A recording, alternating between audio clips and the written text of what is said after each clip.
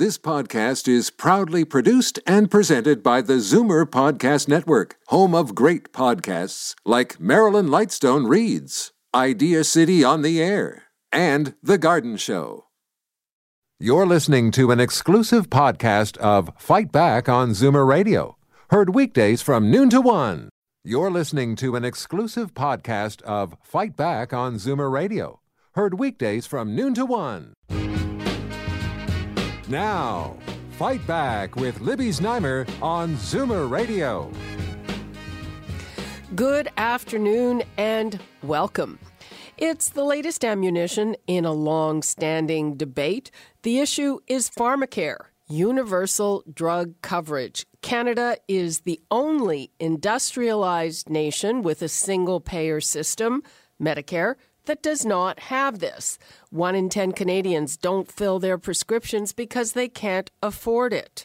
Now, a new study shows that providing universal coverage for about 100 commonly used drugs would save Canadians and private drug plan sponsors more than $4 billion a year.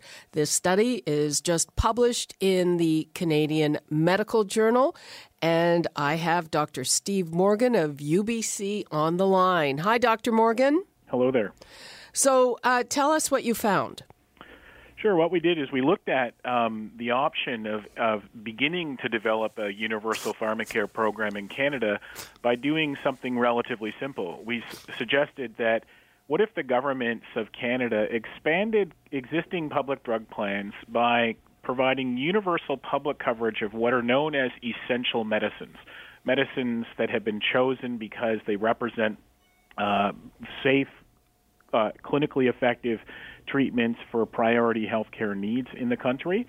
And we thought, what if you just layered that universal coverage of these medicines on top of the existing systems of private and public drug plans that are in place and used the universality of coverage as a mechanism for being a single payer for those drugs and therefore actually having the purchasing power of a truly national plan for these essential medicines. And that's where we found the savings. And you've already mentioned that, the private sector would save $4.3 billion roughly per year at a cost to governments of only about $1.2 billion. So in essence, it's a 4-to-1 return on investment in terms of what Canadians would stand to benefit financially. And also, it's a major expansion in the accessibility of medicines in this country, because the gaps in our current patchwork system of private and public drug plans are they're unprecedented in comparable health systems. Okay. Some of these numbers are staggering in terms of the purchasing power. Now, I can understand arguments that say Canada is, it's a small player and that's why it's more expensive. But then you look at New Zealand. New Zealand pays 84% less. Sweden pays 60% less. And U.S. Veterans Affairs pays 47% less for drugs because they have that purchasing power.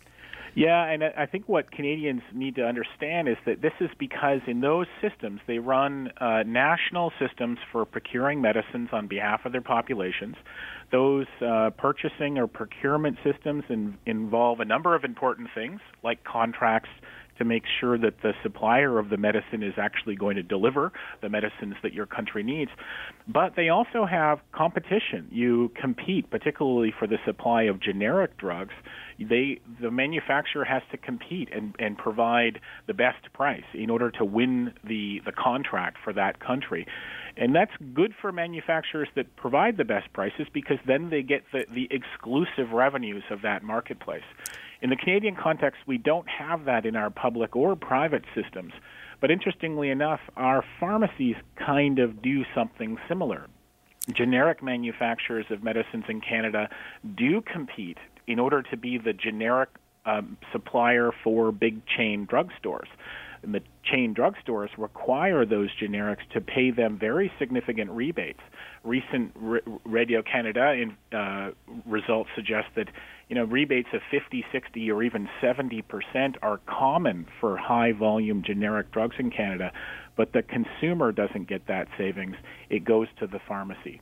Okay, yeah, that's interesting That's very interesting. Now, we have something of an initiative for bulk buying. I think it's called P-Coder. What about that, and why isn't it working better? Oh, so we do have a system of the provincial drug plans and now recently the federal drug plan engaging in joint negotiation of drug prices, particularly for patented brand name drug prices, through what's called the Pan-Canadian Pharmaceutical Alliance. And that is a very good step forward in terms of the existing drug plans in this country deciding that they're going to work together and negotiating. But there's a couple of problems with it. One is that in no province is the public plan even the majority payer in the marketplace. In many jurisdictions in Canada, public programs account for less than 40% of all prescription purchases. And so as a consequence, even if you win the contract for the public plan, it may not much matter if you don't have sales in the private market, or vice versa. If the private market is willing to pay for any medicine, no matter what its price is, then the public payers don't have as strong a negotiation power as they would if they were the only payer on the market. So in essence, what we would suggest is that for this limited set of medicines, just over 100, use that structure, use the Pan-Canadian Pharmaceutical negotiation structure, but once it's agreed upon, once the manufacturers agree to a price, you provide it for everybody through a public payer. And that gives them the buying power they need to get the prices that are lower, but also to give the manufacturer the reward for pricing competitively. Okay, I'm going to give the numbers out again. 416-360-0740, toll-free 1-866-740-4740. We're talking about a new study which shows that it would really be worthwhile to have a national pharmacare system. And Dr. Morgan, I want to ask you, so here in Ontario, we do have a system for seniors, for people who are over 65, where they pay a deductible. The deductible, I don't remember the number because I know it's going up, but I'm not sure when. I believe it's going up to about $175. We do have to look that up. And after that, they pay a maximum of $6 for a prescription. So does that help things or get in the way of things? No, that would actually continue to exist for all medicines that are not on this essential medicines list that we looked at. What we're trying to understand in the Canadian context is, can we build on existing public drug plans in a pragmatic way to finally make some forward motion here? And just for your listeners, it's important to recognize that dating all the way back to the 1960s and the Royal Commission on Health Services that laid the blueprint for Canadian Medicare, it was recommended that Canadian Medicare begin with hospital insurance, then expand to medical care provided by doctors, and then it was to expand to include prescription drugs, eventually dental, and home care. We never got past the doctors and hospitals, but it has been long recommended.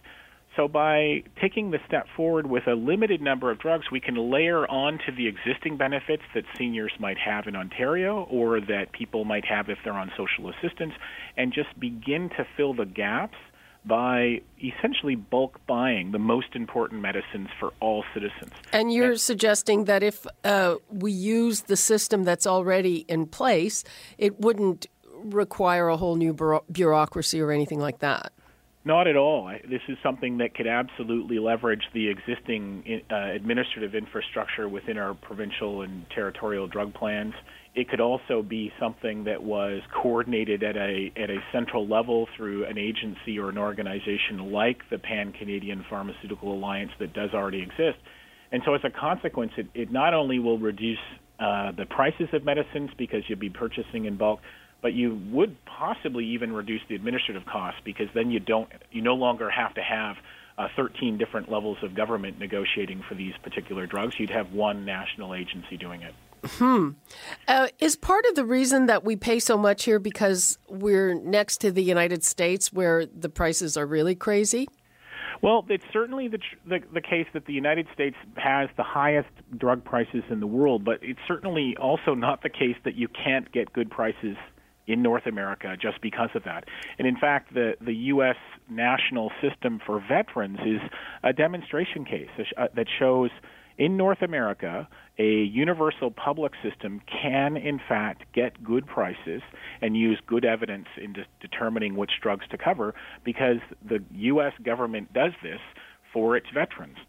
And for its veterans, it gets prices that are on generics, as we mentioned, about 47%, nearly half of what we pay for generics, and even on brand name drugs, the drugs that the manufacturers most want the prices to be high for, the U.S. government, for its veterans, is able to negotiate prices that bring their brand name prices, at least for these essential medicines that we looked at, to about 40% lower than our prices here in Canada.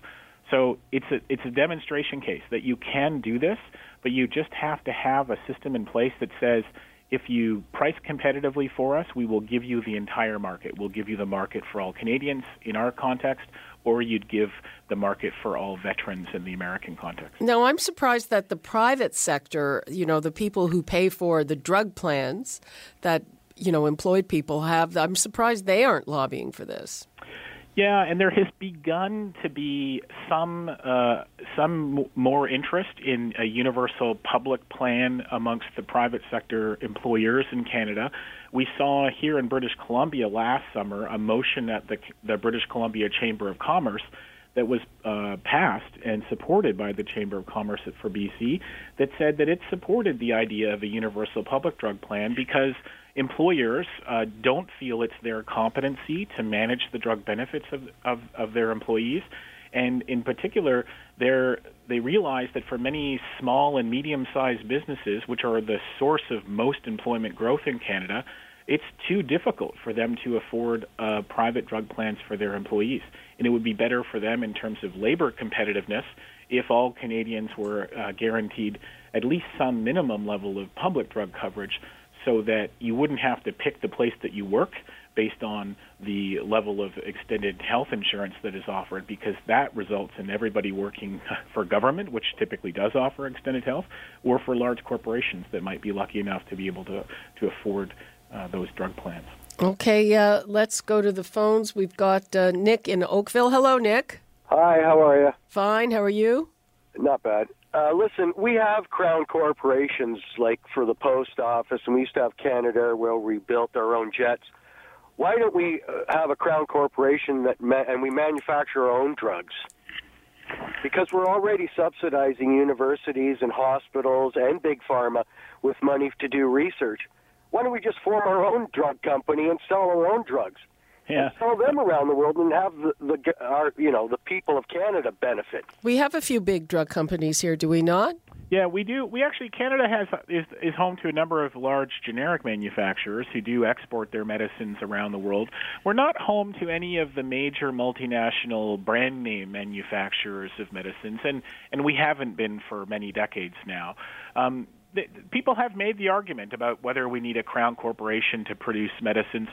I'm of the view that what we really need, first of all, is to ensure that we live up to our obligations as a country, and that is obligation to make sure that everyone has access to the care that they need at a price that is affordable both to the patient and to society. And that means that we need essentially the Crown Corporation or some form of national organization to define the drugs that everyone will be covered for and then find the financing mechanism to cover them.